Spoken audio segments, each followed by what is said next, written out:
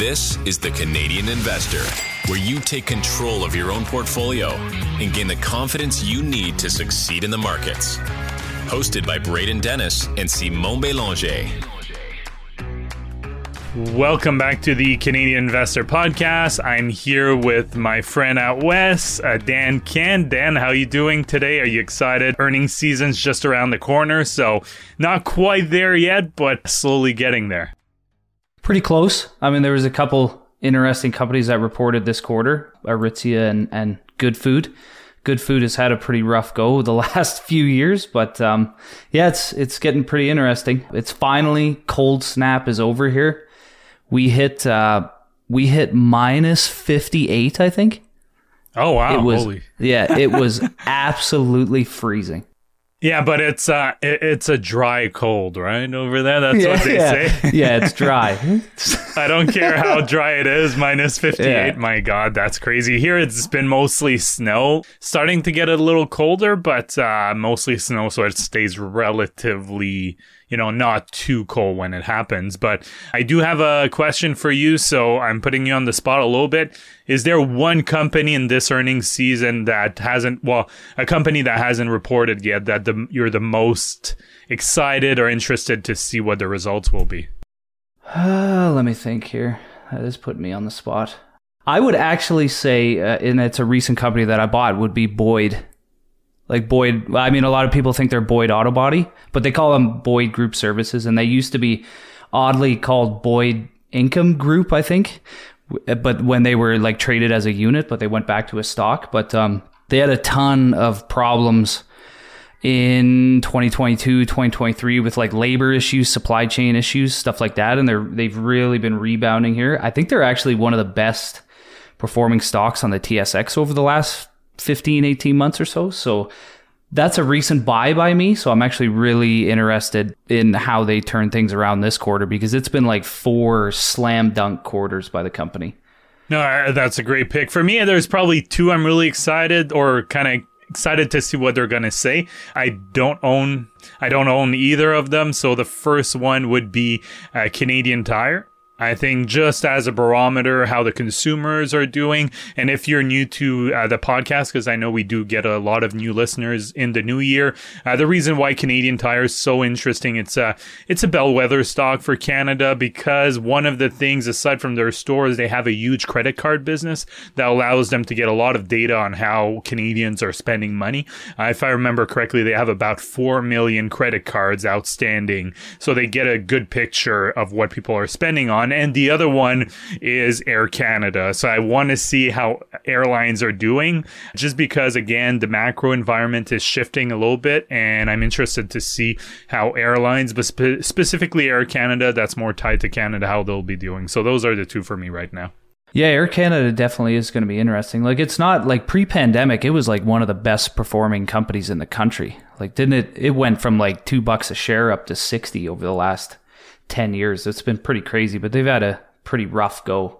Another one, I guess, if I had to name 2, I would say Equitable, but they don't report for a bit here. But I kind of want to see when GICs, like, they become less attractive, whether or not like they can keep up that insane rate of customer additions and like account openings and stuff like that, because a lot of GICs, you're starting to notice they're like, banks are cutting their rates. So, I think as a deposit-based bank, like Equitable was really heavy on, the high interest rates on their GICs and their savings accounts. So it'll be interesting now that they're dropping on the GIC end of things, whether or not they can keep up those accounts. And on a side note, though, they did boost my interest rate to 4% on my checking account. So yeah, I got that too. Crazy. So yeah, that's really crazy. Same thing. Just because I have automated deposits, they did that to me, and they are a sponsor of the show, a great sponsor, by the way.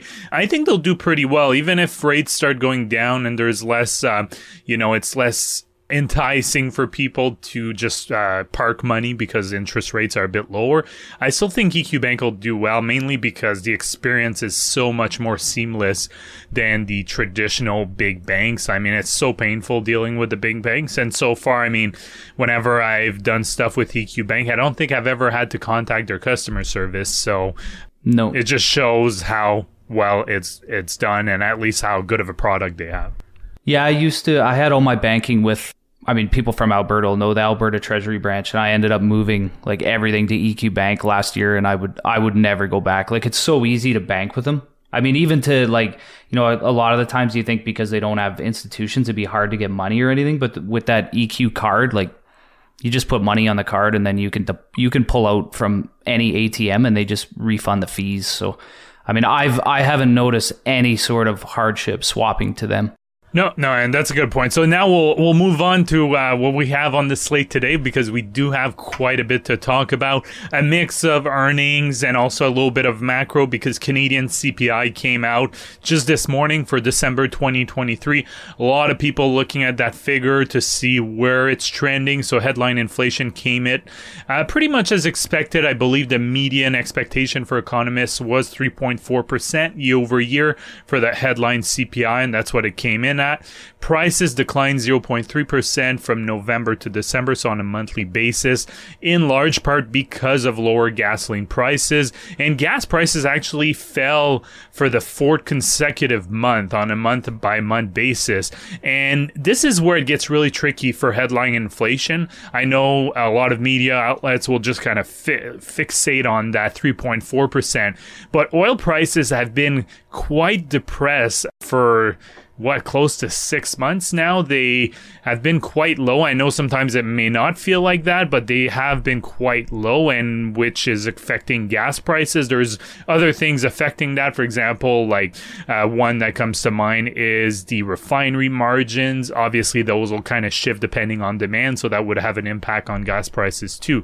Now, surprisingly, most categories actually fell on a month-over-month basis. The only issue is that when it comes to the categories that actually matter the most to the vast majority of Canadians, those actually went up. So food prices were up 5%, while shelter prices were up 6% on a year-over-year basis. They went up 0.3% and 0.4% respectively on a month-over-month basis.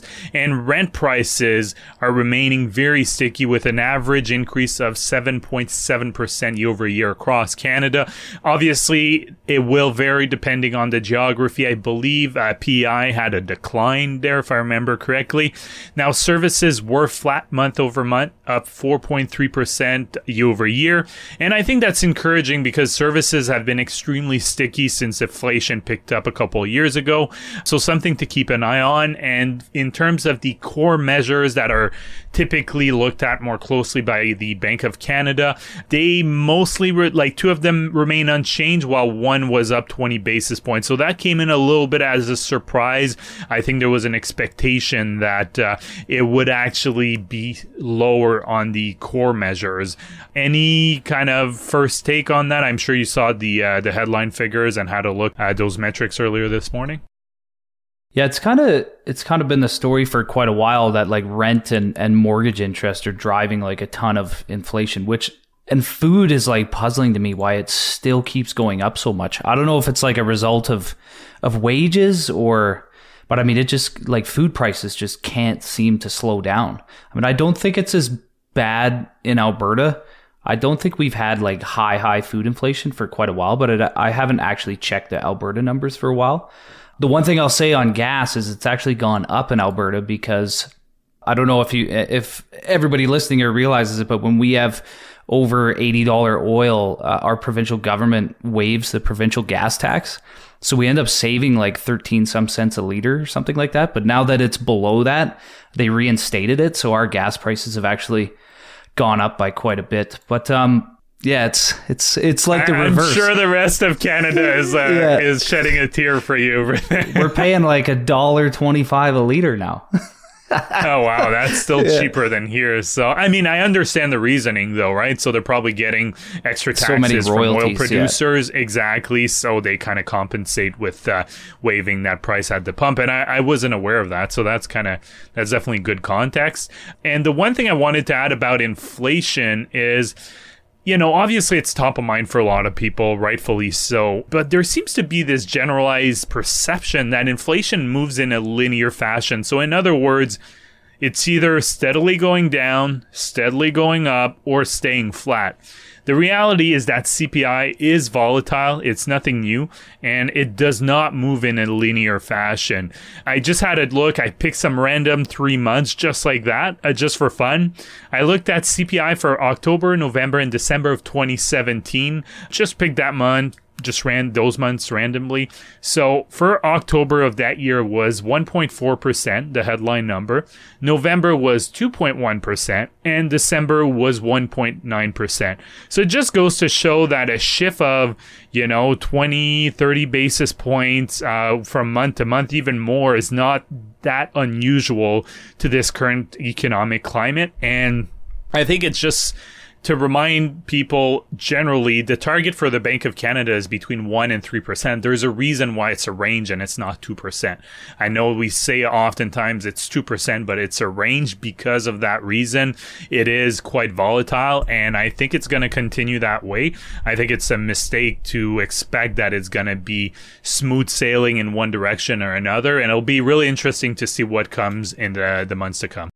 Yeah, I think one of the most interesting things for me will be whether if it stays like sticky in the 3% range, if they just kind of adjust maybe the target to 3% and start, easing off on interest rates, just because of, what we talked about last week with the CEBA loans, like they need consumer spending to come back in that regard to help out a ton of those businesses, and just mortgages obviously are a big issue here. No, that's exactly it. And the 2% target, no one really knows why it's 2%. Yeah. I've tried researching that, and basically it came out, the best explanation I got is it came from the Bank of New Zealand.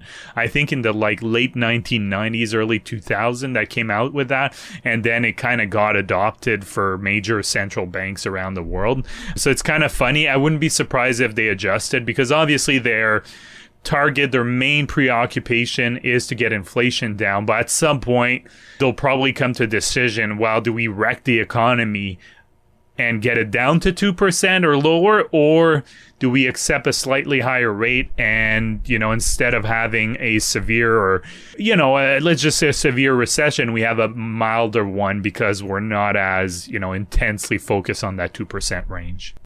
Yeah, exactly. And like you have, 2024, 2025 as kind of like the breaking point in terms of mortgages, with many landlords and people renewing. So, rent prices, mortgage interest costs, like if you want to stabilize those, you kind of have to start cutting interest rates. And I think especially in terms of that CEBA loan we talked about, like so many people are cutting back on spending that,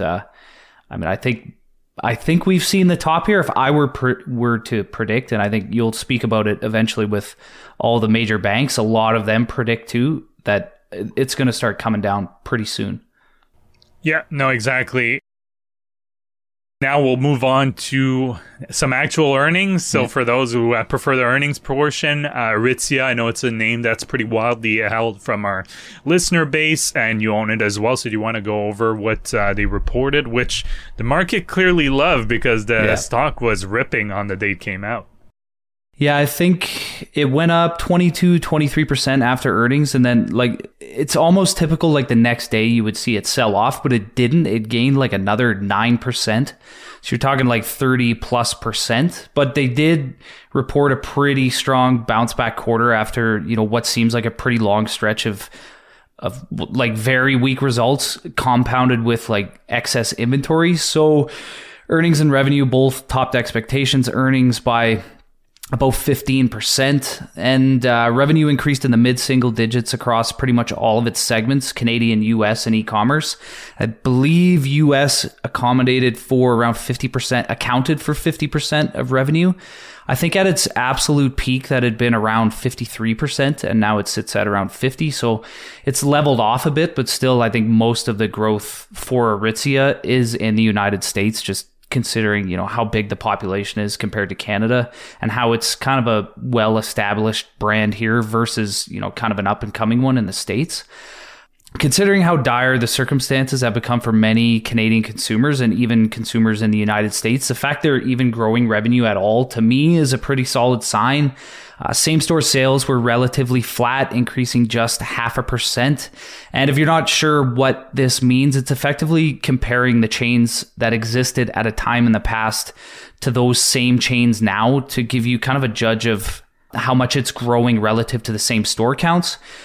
Other than that, if they were to just report sales relative to just overall, it could be new store additions that's causing the growth relative to just, overall growth in their current stores.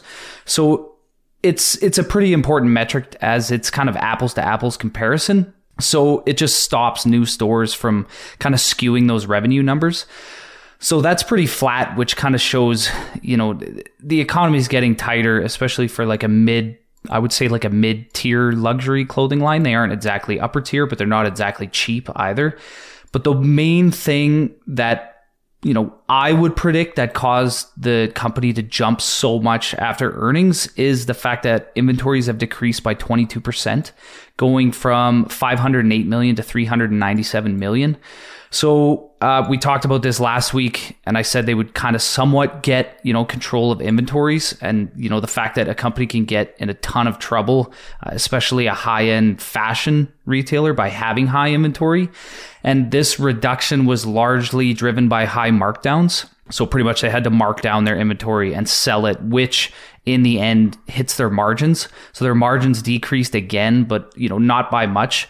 They increased quarter over quarter, but year over year, I think they're down still around 180 basis points, 1.8%. So otherwise, other than that impact of margins, it's still a pretty solid sign that they're at least moving inventories out and getting back to normal levels. And they even said that they expect all inventory issues, the excess inventory, to be eliminated by the end of next quarter.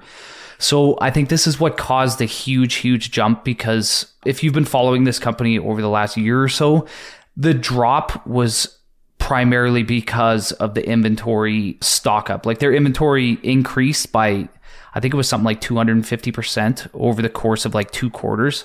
And people get really scared when that happens, because obviously these inventories cost money. And if you can't sell them at full price or even small markdowns, you're paying inventory costs. You're paying to store all that stuff. You're eventually going to have to mark it down. It's going to hit your profits. But it's looking like it's going to work out for the company. They bumped the bottom end of their outlook by pretty much an insignificant amount. It wasn't very much, but the fact they bumped anything at all is a pretty good sign. They generated a ton of free cash flow in the quarter, $171 million, but this is primarily due to just $104 million in inventory that moved out. And just overall, it was a pretty good quarter, especially considering, what's going on economically. And it kind of turns out that, this inventory issue was a short-term blip. A lot of people were fearing that maybe the company had lost, momentum, lost popularity, because this can happen so quickly. A prime example would be Canada Goose. It used to be just a crazy fast-growing Canadian retailer, and it just kind of fizzled out and, has gone nowhere for quite a few years now. But it doesn't look like that's the case for Aritzia thus far. I don't know if you have any thoughts on the quarter. Yeah, the inventory portion is something to keep an eye on. I mean, a lot of companies mismanage inventory. I mean, I think we have to almost give Aritzia a little bit of a pass there and forget that they're a fashion retailer, because if you look at Target, Walmart, they overstocked into like pandemic goods, if you'd like, where people wanted, patio furniture, like these large items that people were buying because they couldn't travel. There was pent up demand for that. They miscalculated it when things reopened, so they had to discount those things. So I would put Aritzia a little bit in that same category there for the inventory part, but something I'd keep an eye on. Where my questions with Aritzia kind of arise is, like you said, it's definitely a higher price point. It's not like the luxury, but it's kind of that middle high-end kind of price point. And if people are cutting back on spending, like we talked a bit earlier, to me it seems like that could eat into Aritzia's margins. And I think that's the one thing I would keep an eye on, is those margins, which have been trending down. They're slightly up, like you said, on a month, quarter over quarter basis, but on the year over year, they're definitely trending down. Something to really keep an eye on, because if those margins starts hitting or going down and the sells are still pretty good, it's gonna tell me that their pricing power has definitely shifted a little bit, and people, even though they might still like the brand, they're not willing to pay the full price for it. Yeah, and that's partially the element of like brand momentum overall. Like, you can probably maintain that pricing power if you still have strong brands, which is so key in like fashion retail. Like companies can fizzle out so quickly. I mean, they did say that they expect gross margins to decrease again by 300 basis points compared to fiscal 2023. So that would be what, like in the high 30% range. And they pretty much say it's just inflationary pressures, continued markdowns, because again, they still do have quite a bit of inventory. Like, I think in 2022 they had 200 million, so you're still like double. So they're probably going to have to continue to mark down like old clothing that they have stocked up. And again, like you said, like they were realizing so much demand during the pandemic that they kind of said, holy, we need to order more to meet this demand. And then like right when they did is pretty much, the Bank of Canada, the Fed, like marked up rates by insane amounts. Everything kind of, changed so quickly that they just kind of mistimed it, I guess, much like you said, a lot of retailers did. But next year might be tough again in terms of margins. 300 basis point decline. They're going to increase selling, gen, and admin expenses up 300 basis points. So it might be another tough 2024, but we'll see. They expect revenue, I think, to grow in the mid single digits. So you can probably expect, profits to be relatively flat as well. I mean, there was a lot of negative priced into the stock. So especially with the inventory situation being, on its way to being resolved, I'm not exactly surprised by, well, actually I am surprised. I did not expect it to go up by 30%. Yeah. I was surprised too. Yeah. I looked at it. I mean, it's great for shareholders. For me, it's something I'll kind of stay on the sideline for a while. I really thought there was, an interesting business there, but I'm very cautious when it comes to fashion. So I'll just say that as a whole. I own Lululemon and that's about it. But I do kind of put Lululemon in a other category. And one thing I wanted to specify, again, for newer listeners, when we say basis points, so 1% is 100 basis points. So 1 basis point would be 0.01. So when it increased by that, so it's just a term that's good to get familiar with, because whenever you talk about percentages, it's going to come up pretty frequently. Anything else for Aritzia, or we can move on to the, I won't use the term I want to use, but the crazy show that was the Bitcoin ETF approval last week. It was crazy. No, I don't have anything else to say about Aritzia. Take it away with the Bitcoin ETF. Yeah, but by the way, our timing was quite good. When we recorded, we knew there was a really high probability. I think at the time there was like 90% probability, according to the Bloomberg ETF experts, that the ETF would be approved by the January 10th deadline, which ended up happening. So the ETF was approved by the SEC last Wednesday, January 10th, and it was the deadline to approve the ARK21/21 shares ETF application. With the approval, the SEC also approved a total of 11 Bitcoin ETFs, and these are spot Bitcoin ETF that track the price of Bitcoin. There were already some Bitcoin ETFs in the US, but they were futures ETF, which also track the price, but it looks at the future price, and it's more of a trading vehicle. And we already have spot Bitcoin ETFs in Canada, but it was still a pretty big thing, quite anticipated. Now, out of 5 SEC commissioners, and the SEC is the Securities and Exchange Commission, that vote on these decisions, 3 voted in favor, including Gary Gensler, who's the chair of the SEC. Gensler said that we did not approve or endorse Bitcoin. Investors should remain cautious about the myriad risks associated with Bitcoin and products whose value is tied to crypto. And it really felt like Gary Gensler, the commissioner, was reluctant to approve this, but he ended up doing so because of the court ruling that they had against a grayscale last year, so in 2023, that the SEC lost. Essentially, it gave them not much to stand on if they were not going to approve it this time around.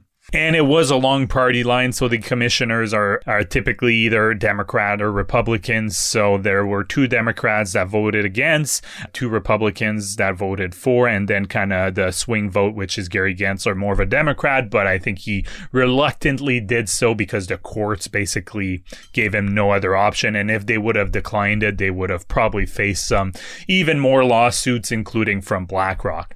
Now, the ETF started trading the next day on January 11th, and believe it or not, so if you've been living under a rock, that wasn't the biggest news. So after we started recording last Tuesday on the 9th, about you reached out to me. You're like, holy crap, like they approved it and the price just went it's going straight way up. Yeah. Straight up. But then about 15 minutes later, give or take, Gary Gensler tweeted out that the SEC account had been compromised, and the tweet that went out saying that the ETF got approved was actually not correct, that the SEC has not approved the listing and trading of a spot Bitcoin ETF. So it's that was definitely really interesting. And then on top of that, Twitter, or X, formerly known as Twitter, came out and said it was not a security issue on their end, and that the SEC account did not have 2-factor authentication enabled. So someone, internal or external, I guess, figured out the password and got into their account and posted that tweet, which is pretty funny when you're supposed to, be the regulator to protect investors, and you can't even protect your account, which obviously made the markets move. So what was your take on that, the kind of whole debacle of the Bitcoin ETF approval? I mean, I can't remember what tweet it was that the SEC made, but yeah, it was something about like protecting investors, and like the information that comes from this account is like authentic. And then it's absolutely hilarious that, like, how does a account like this not have like a 2-factor authentication installed? You can just, I don't know. That's like, I have 2-factor authentication, and I have like a very small following and absolutely no influence on any sort of thing that I tweet. And this account has nothing on it. I mean, it was pretty crazy. I've even heard like some of these Bitcoin ETFs are like outperforming Bitcoin itself. Like, I don't know if that would be like a demand thing that would kind of separate the ETFs a bit just based on, popularity. But I had read that, which one is it? BlackRock's Bitcoin ETF has outperformed it by about 2%. Okay. No, that's interesting. I mean, I think usually that will level itself at the end of the day because they're ETFs, right? So they end up making sure that the net asset value is always kind of in line at the end of the day. So it could have been a kind of day thing, and then it got rebalanced to ensure that the amount of shares probably tracked the price. Yeah, that's what, because it was strange to me to hear that, there was it was something like Bitcoin had lost 10%, where I think it's IBIT, had only lost around 8%. But that's kind of all I had looked up on that. I mean, it's interesting. I think it's about time. I think I had mentioned it that week that, they approve a lot of, ETFs that, in my opinion, are much worse than this, like 3x leveraged inverse ETF. And, then they, like, this is it should be less volatile than something like that. And they let investors buy and sell those funds, which most people are just going to get wrecked in. So, I mean, Yeah, I totally agree with that. I mean, to me, as a regulator, you're there to kind of, just establish some rules, but you should be consistent. And the fact is that they weren't really consistent when it came to the spot Bitcoin ETF approval. And I think a lot of people view the SEC as having lost some credibility. And one of the commissioners, I believe it's Commissioner Pierce, first name, I think it's Hester Pierce. So the commissioner was really critical on the SEC's past action on that, because saying they wasted so much time and resources on denying these ETF application when they could have used their limited resources into other important affairs of the SEC and regulations for the SEC. And I think for a lot of people, unfortunately, they have lost some credibility. And one last thing I'll add, and you pointed that out to me, is that Vanguard and some other online brokers were not allowing investors to buy spot Bitcoin ETFs. I think most of them, it's just a compliance thing, or they're just kind of evaluating and they'll allow it eventually. But the names I saw reported were Citigroup, Bank of America, Edward Jones, and UBS, saying that people were just saying that they could not buy the spot Bitcoin ETFs in their self-brokerage account. And Vanguard in the US also has a platform where people can buy, stocks and ETFs. And Vanguard was actually quite the opposite for that in terms of, yes, they weren't allowing it. And they even said in a statement that spot Bitcoin ETFs will not be available for purchase on the Vanguard platform. They said it does not align with their views on asset classes that should be the building blocks for a well-balanced long-term investment portfolio. And it looks like Vanguard has done this kind of thing before, more specifically with inverse ETFs and 2x leverage ETFs. My personal view here is that, look, they're allowed to do that if they want to, sure, but I find it a little bit ironic coming from Vanguard, which used to be the disruptor, and they popularize index ETFs, lower fees, better for investors. And then when there are certain products that are there that gives investors more choice and ways to get exposure to Bitcoin, obviously you could go out and buy Bitcoin on your own before this if you were in the US. Well, then they take a stand and they say, well, it doesn't align with our philosophy. And my view, and I know I had people pushing back on Twitter on that, and it's fine to not agree with me, but my view on this is, look, you have to be 18 to open an account. If it's approved by the regulator, why is it not available on your self-directed platform? At some point, you have to let people, to me, it's a free market. You have to let investors invest in what they see fit, whether that's a good investment or not. There's tons of crappy investments out there, penny stocks, whatever you want to look at. You mentioned it, like these weird ETFs that are super risky. If they're approved, I probably don't agree with them or that they're a good investment myself, but, investors are there. It's a free market, and you should have the choice. That's my view. I don't know. What's your take on that? That's pretty much my view. Like, I could understand why Vanguard itself would maybe not want to have a Bitcoin ETF, because I don't think they do any of I don't think they have a gold ETF. They don't have like a crude ETF, any sort of those, and they definitely don't have any, unless I've missed them, like leveraged or inverse, any sort of ETFs like that. So I can see why they would not want to have one, but I think it's your money. If you're a client there, I think to stop the purchase of them, that seems off to me. It's your money. Like you said, you're an adult.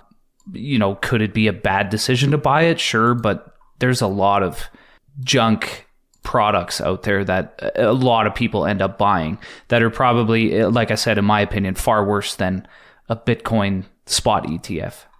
Yeah, no, exactly. And I'll just finish on this for the spot Bitcoin ETF. So the top three in terms of inflows were Bitwise, Fidelity, and BlackRock. Number 4 actually was ARK21 shares, so the one that had the deadline looming.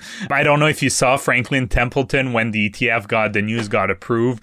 The avatar or the picture for Franklin Templeton had laser eyes. They changed their profile picture to put laser eyes, which was really great. The tweet was basically the tweet you have, the default tweet when you change your pic profile. That was just the tweet. And with the laser eye. Yeah. I thought that was hilarious for them. But overall, the inflows were $655 million of net inflows, with Grayscale seeing some outflows. The reason for that is Grayscale had the highest fees. I think they're 1.5% compared to the other ETFs that are 0.2%. So 20 basis points or 30 basis points, way, way lower. So a lot of people will be shifting their money from Grayscale, which had the GBTC before that, a close-ended fund. they'll be switching that to ETFs with lower fees. However, a lot of people are probably sitting on some substantial gains and may not want the tax implication. And a lot of people are speculating that that's why they kept the fee so high, is because they know certain investors are kind of screwed from a tax perspective. Yeah. So they're going to capitalize on that. But overall, I think it was a relatively successful launch. We'll have to see. I think it'll be interesting to see in, a few months, 6 months, a year from here, really the total net asset value for each of these ETFs. I think now it's a bit too early to make a conclusion one way or another. But I think that's about it on the ETF. We talked about it last week, so I think we've talked enough about it. We'll move on as you referenced. So Good Food has its earnings. So you said you used to own this, so I'm interested in hearing what you have to say.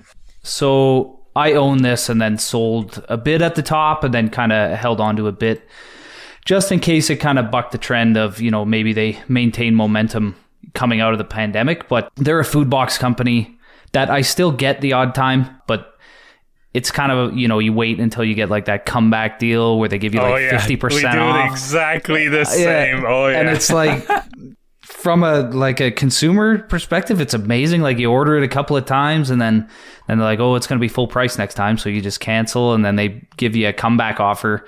Like it's probably like a month or two later. Yeah. And if you get a good rotation. You just gave the bear case. Yeah, you just gave the bear case for these companies. You can basically rotate in between all of them. Yeah. So you go like HelloFresh, cancel them, and then Good Food comes back and says, come back to us. But yeah, it's I owned this company during the pandemic. It ran up. I sold some at highs to just kind of offset the risk. But I did keep a decent sized portion that I ended up selling for maybe a small loss. I believe I bought them in the $6 range and then I sold them at like $5.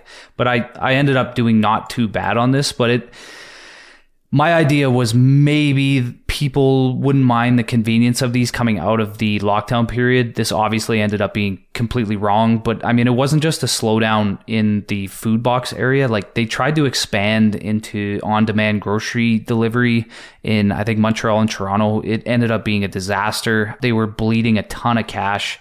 And I think they were trying to do this just because they knew that they would see a slowdown in food box orders and they needed some other trajectory of growth. So year over year revenue was down 14%. However, cost of goods sold is also down by nearly 20%. So you can see like food costs, shipping costs, all that kind of stuff was through the roof last year. So, the cost of goods went down by more than revenue. So it's actually a bit of a good thing, I guess. But they've slashed SG&A, so selling, general, and administrative expenses by 34%. They've eliminated all reorganization costs, which resulted in their overall losses being reduced dramatically. So they lost $12 million in December of 2022, and they lost $1.9 million in December of 2023. But just subscriber counts have just plummeted. So in July of 2021, which was that probably would have been the peak, like maybe the peak of, the food box craze, all that kind of stuff. They had 317,000 active subscribers. And I think what they called an active subscriber was somebody who had ordered from them in the last month. This quarter, it came in at 124,000. So this is a crazy, crazy drop off. And, as an odd user myself, there's no doubt these food boxes are really convenient. And I've never actually had like a bad, even from Good Food, HelloFresh, I've never actually had like a bad box or anything from them. But like it's definitely right now, especially with how high interest rates are, it's a luxury and just not something people are going to spend money on in these circumstances. I mean, again, it's really convenient. It's delivered right to your door. There's no food waste, anything like that. And generally, it's pretty good food. Yeah, at least not at full price. Yeah, exactly. Like, I was saying, like at full price, I mean, I think it's about $110, $120 for 4 to 5 meals. So, like, if it's a couple, you're looking at $15 a plate. You can almost go to, like, you'll pay probably $25 at a restaurant, but I mean, you don't have to cook it, things like that. So I think it's just like at $15 a plate, it's really tough to justify. And again, that's why a lot of people wait for those comeback bonuses so they can get 5 meals at $60, which is like a slam dunk, but the company doesn't make any money on those. And then, you just cancel. And maybe for the odd person, they catch them at a full price box and something like that. But overall, like, I think the discount model just doesn't really work that well. And I think they get, kind of exposed in that regard. They've steered away from aggressive growth, and they're instead just focusing on getting what business it does have profitable. So I will give it credit for that. It is doing a pretty good job. It's increasing cash flows. They've been positive for the last few quarters. But I mean, it's a really, really steep drop for, a company that I think spent 2 years in the TSX 30 as one of the best 30 performing stocks on the TSX. But right now, like, I'm actually pretty surprised, and I don't know, if there's any rules regarding this, like, immediately, but I'm surprised that this stock has even stayed on the TSX. Yeah. So it has a market cap of 23 million and is trading at 30 cents a share. So, like, I would imagine they'll have to reverse split or maybe go on to the venture. I'm not sure. Like, that seems like a really low market cap to stay on the TSX. Yeah, join the ranks of all the cannabis companies that reverse split. But no, I was surprised. I didn't realize that he had fallen so much from the peak. I mean, it must have been, like 500 million market cap at the peak or something like that? Just quick math, Let me check. I think it might have. Because it was like trading over $13 a share. Now it's 25 cents a share. Yeah, I remember Royal Bank did a share issuance for them at $12.50. I think they were pretty high. Market cap got up to a billion, 990 million. So they were almost $1 billion company. Wow. Holy crap, huh? Quite. I mean, I think it kind of goes to show, right, with these services, there's just not much, like, there's no mode, right? It's just so easy for customers to switch in and out. And I mean, you just said it, right? You wait for discounts. We do the same thing. We have HelloFresh and Good Foods, basically. Like, every now and then we get a good discount, we'll buy it. But the reality is, without that, it's not cheap. We're trying to save expenses. I mean, you have your fantastic Kirkland hoodie that the Joint TCI listeners can see. Yeah. Can't remember. Do you own Costco or no? No, but we have it over at Premium. Like, I hate myself for not buying Costco. I feel like when you wear that shirt, you should at least have a share of Costco. But that's all right. But the reason I was saying Costco is they have like these prepared meals that you can get a shepherd's pie. There's this like fajita chicken that we'll get. So oftentimes when we go, there's these like stuffed peppers. They're like between 20 and 25 bucks each. And you get pretty much like 4 portions for it. Yeah, it's pretty much the same. And it's like debatably just as good a quality too. Yeah, so the food like is decent. So whenever we go to Costco, we'll buy like 3, we'll freeze a couple, and then we'll eat one the night of. And to like that just goes to show it, to me, that's a good alternative if you're looking for food that's already prepared, that's, a decent quality and not super expensive. Yeah, I mean, I think when rates were low, people were hoarding money. They had a lot of money. I think it's pretty easy to even spend full price on this, like 110, 120 bucks. It's delivered right to your door. Yeah. You throw nothing out because it's all pre-portioned, things like that. But now I don't see a good path forward for them. I mean, maybe they'll turn it around and, start to get profitable, which it seems like they are. But I think, I don't know if they'll ever touch 315,000 subscribers again. I highly doubt it. Yeah, it feels like a prime acquisition for a company like one of the big grocers. You just like buy it, you give them a nice little premium, you buy the brand, and then you do a lot of it in-house. You probably have some efficiencies because you are a grocer. You already prepare a lot of food. So to me, that could be an option. But no, I think it was a really good breakdown here. Let's move on to the RBC Capital Markets for the Big Bank CEO recap here. So feel free to chime in because I did these notes as I'm talking. Just let me know if you have some comments. So these are the 5 largest Canadian banks. So they basically had one-on-one interviews with each of the CEO. And I did some takeaways because most of them kind of we're talking about similar things. So I'll start off with Scott Thomson, the Scotiabank CEO. So they are forecasting 75 basis point reduction in interest rates this year. They expect their net interest margin to increase as rates come down. And the net interest margin is essentially just looking at the bank as a whole. It's the difference between what they pay to depositors in terms of interest and what they make from their loans. So obviously the higher is better here. For the most part, it will vary from bank to bank, mostly just because the big Canadian banks, some are similar, but some are more diversified, like an RBC, for example.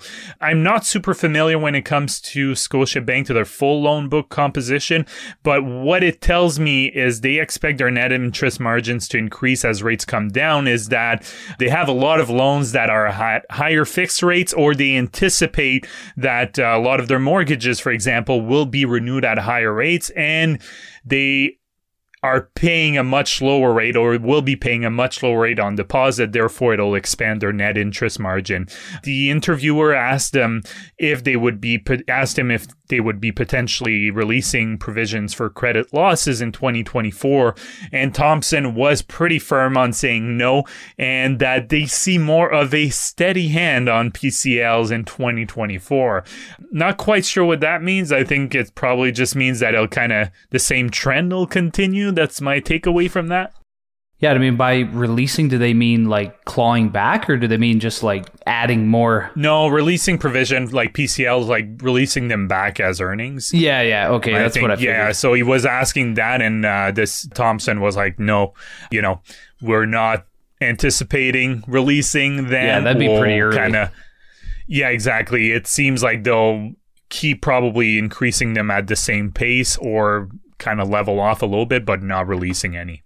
Yeah, and I'm pretty sure Scotia was playing, like Scotia had a lot, like way over and above every other bank. So, I mean, it kind of seems like they kind of missed the mark, maybe underestimated. So, yeah, they definitely, that was one of our takeaways last year, is that, yeah, they kind of caught up, especially in the last quarter. Now, going to TD Bank, Bharat Masrani, he didn't assign a specific number in terms of interest rate prediction. He was the only CEO that didn't say a specific number that the bank was kind of ballparking. Obviously, all of them were saying, like, it's just our best estimate, and clearly, a lot of things can happen. They don't expect rates to go near zero anytime soon, but they do expect them to drop more of a neutral rate. Now, the neutral rate when it comes to interest rate is a rate at which the economy is as close as possible to full employment and inflation is within the target range. The target range for Canada, like we've discussed before, would be between 1% and 3%.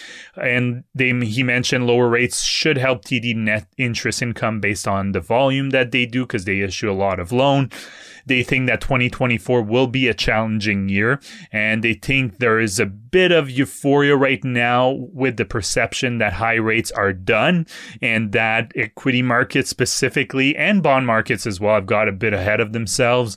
They sound like they are doubling down on mortgages, and when I say they, it's just TD as a whole. Obviously, is reflecting the views of the bank. And one thing that he said is that they have a much lower cost of funding than other banks, which means that their deposit base is cheaper, and it's a big advantage for them.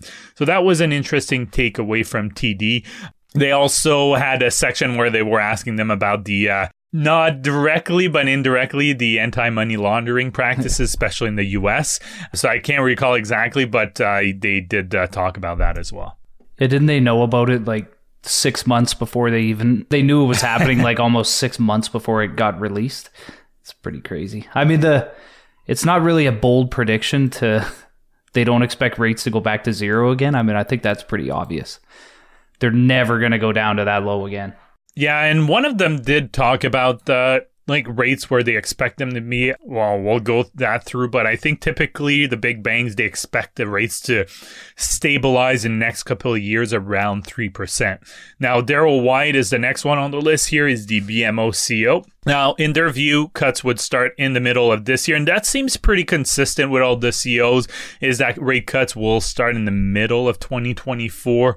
He said that the Bank of Canada would cut rates earlier than the Fed, which is definitely an interesting take when you factor in the upcoming U.S. election, because if the Bank of Canada is cutting rates in the middle of the year, so let's just say June, July, August, around there, and the Fed is afterwards, I kind of question that because there could be a perception that the Fed is cutting rates close to the election and is trying to help the Democrats there. So I'm not sure I fully agree. I think they're just focusing mostly on the Fed just sinking from a economic basis and not a political basis. But, you know, between you and I feel like central banks are mostly independent, but I don't think they are fully. So I think it's a bit weird to say that. And their projection is that the Bank of Canada will cut rates by 75 to 100 basis points in 2024. Anything you wanted to add to that one?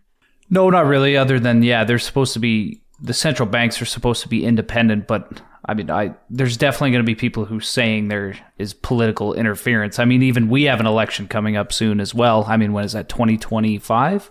I mean... Yeah, I mean, I guess it could be sooner, depending on that alliance, Like, the housing situation is so huge in our election as well that, I mean, this is going to be an interesting concept there as well. But I think I said in our bold predictions 150 basis points, so I mean... And they say 75 to 100, so I mean, they're not far off what I had suggested. I would imagine they'd start cutting rates this year as well. I mean... It seems obvious to me, but I mean, predicting this stuff is nearly impossible. I mean, even these guys, these are like major banking, you know, and even they don't really know. They have PhDs that are working, that are working on this. And one thing that he said that was really interesting that I didn't fully think about this before is that he said that that consumers and businesses may actually delay some of their spending until rates cuts begin, as they will be cheap. It will be cheaper to borrow money later in the year. And I thought that was a really interesting point because, you know, there's so much speculation now, as like we are talking about rate cuts right here, that they are coming this year. And that is a good point. If you're going to make a major purchase, or your business, you're going to make a major investment, if it doesn't have to be right now, and you can wait 6 months or a year, why would you not wait? And he said that could weigh on the economy. So I thought that was a really interesting point. Now, moving on to CIBC, because we're towards the end of the episode here, and I don't want to, go on for too long. Victor Dodig from CIBC, and I don't know if I'm butchering the name, but who knows? They see over there 2 to 3 rate cuts this year, starting at the middle of the year again. So that would be 50 to 75 basis point. Now, if that happens, they would see their net interest margin improve towards the end of the year. They see loan growth in 2024, but low single digits. They still want to grow their mortgage book, which is interesting, but they say that they want to be more selective with their clients. Now, the reason I said this is interesting, and I know, Dan, you know that, it's that basically half of their entire loan portfolio is mortgages for CIBC. They have an outsized exposure to mortgages in Canada. So I thought that was very interesting. But he did say that overall clients are managing with higher mortgage payments by reducing spending elsewhere. And that actually aligns with a recent Bank of Canada survey that said 80% of mortgage holders said they are at least somewhat confident they will be able to make higher mortgage payments when their mortgage payments increase. And one thing he said is that making higher payments is oftentimes a better financial outcome than selling the home and buying something cheaper because of all the associated transaction costs, which can easily be in excess of $50,000 if you factor in realtor commission, land transfer tax, depending on the amount of the house, especially in Ontario, because it's a kind of bracket thing. So the first 200,000, it's like a small percentage. A second one, like I don't know the exact brackets, but like it's a progressive land transfer tax. And Toronto, I think, also has their own municipal land transfer tax. So it can be really costly even if you're looking to downsize. Yeah, it's definitely not cheap to sell a home. Like you said, like lawyer costs, closing costs, like realtor fees are just crazy. So you're talking, say, like $50,000. I mean, I think it would probably cost you $50,000 to sell $1 million home, I would imagine. Yeah, that's basically what he was saying. Like $1 million home would be like in excess of $50,000. Yeah. So I mean, that's quite a bit. Yeah. Yeah. And he has a good point, right? Is that, does it make sense to incur that cost and get a cheaper house? Or, you figure it out and make those higher payments and you keep your current larger home or more expensive home. So I thought that was a really good point. And the last thing here for CIBC is they have reduced the amount of negatively amortizing mortgages and are working to reduce that even more. So these are the mortgages that made a lot of headlines. Essentially, these are they're fixed payment variable mortgages. So essentially, your payment does not increase as rates go up. What ends up happening is you pay more and more interest on your actual payment until you essentially are no longer paying just interest and your mortgage start growing. What will happen, though, is when the term is up, so let's just say that the person has a 5-year term or the couple, when that 5-year term is up, it re-amortizes on the regular term. So then the payments actually increase. Whereas in the meantime, you're seeing 55, 60-year amortization periods. These are just kind of paper amortization.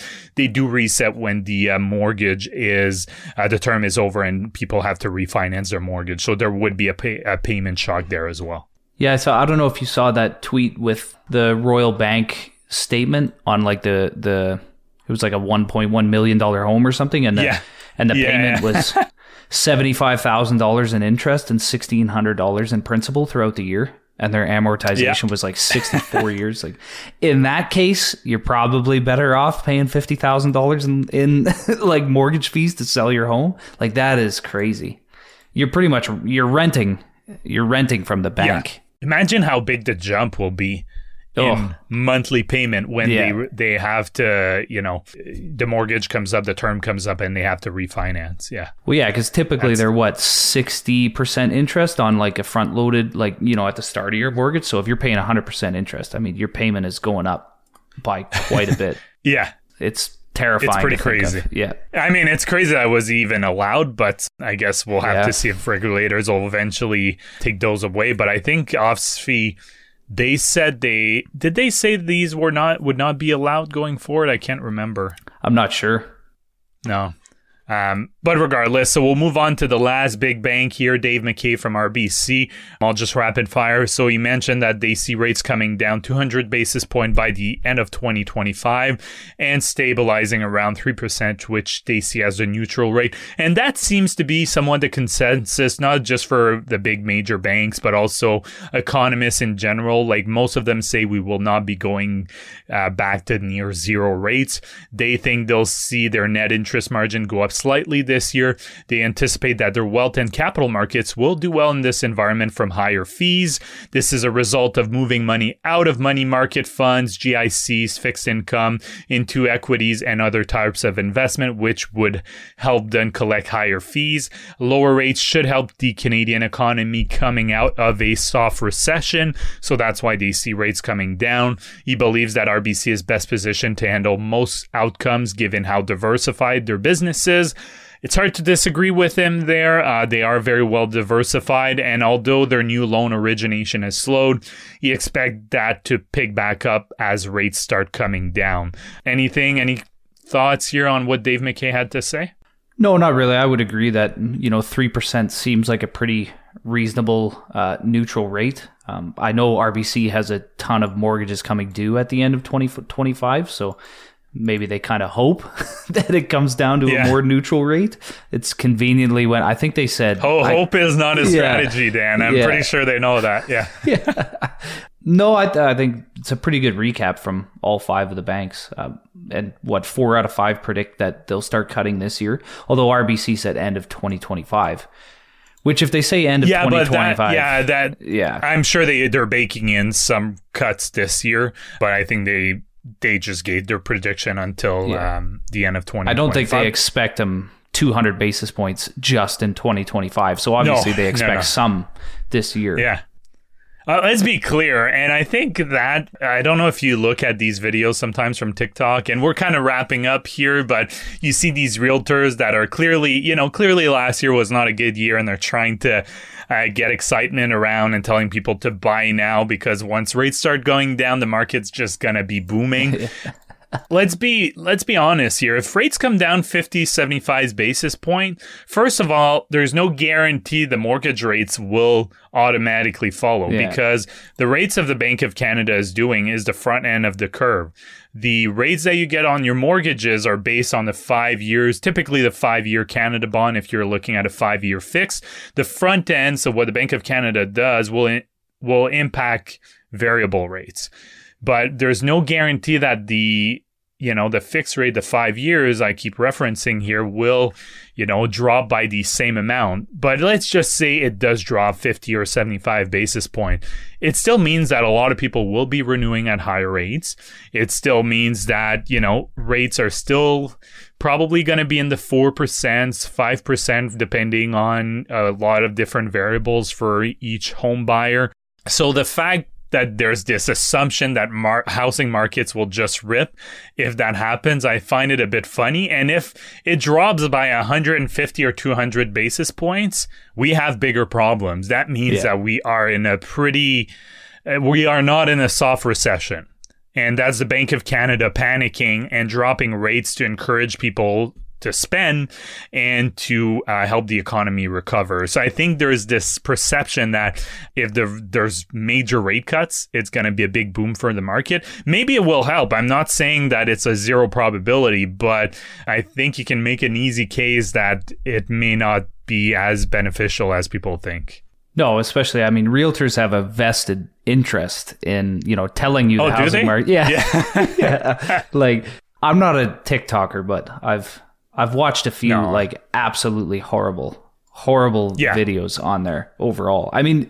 Fixed rates are like 5, I don't know, anywhere, I'm looking at them right now, anywhere from you can get it looks like a 5% fixed rate from Equitable right now, which is like the lowest one.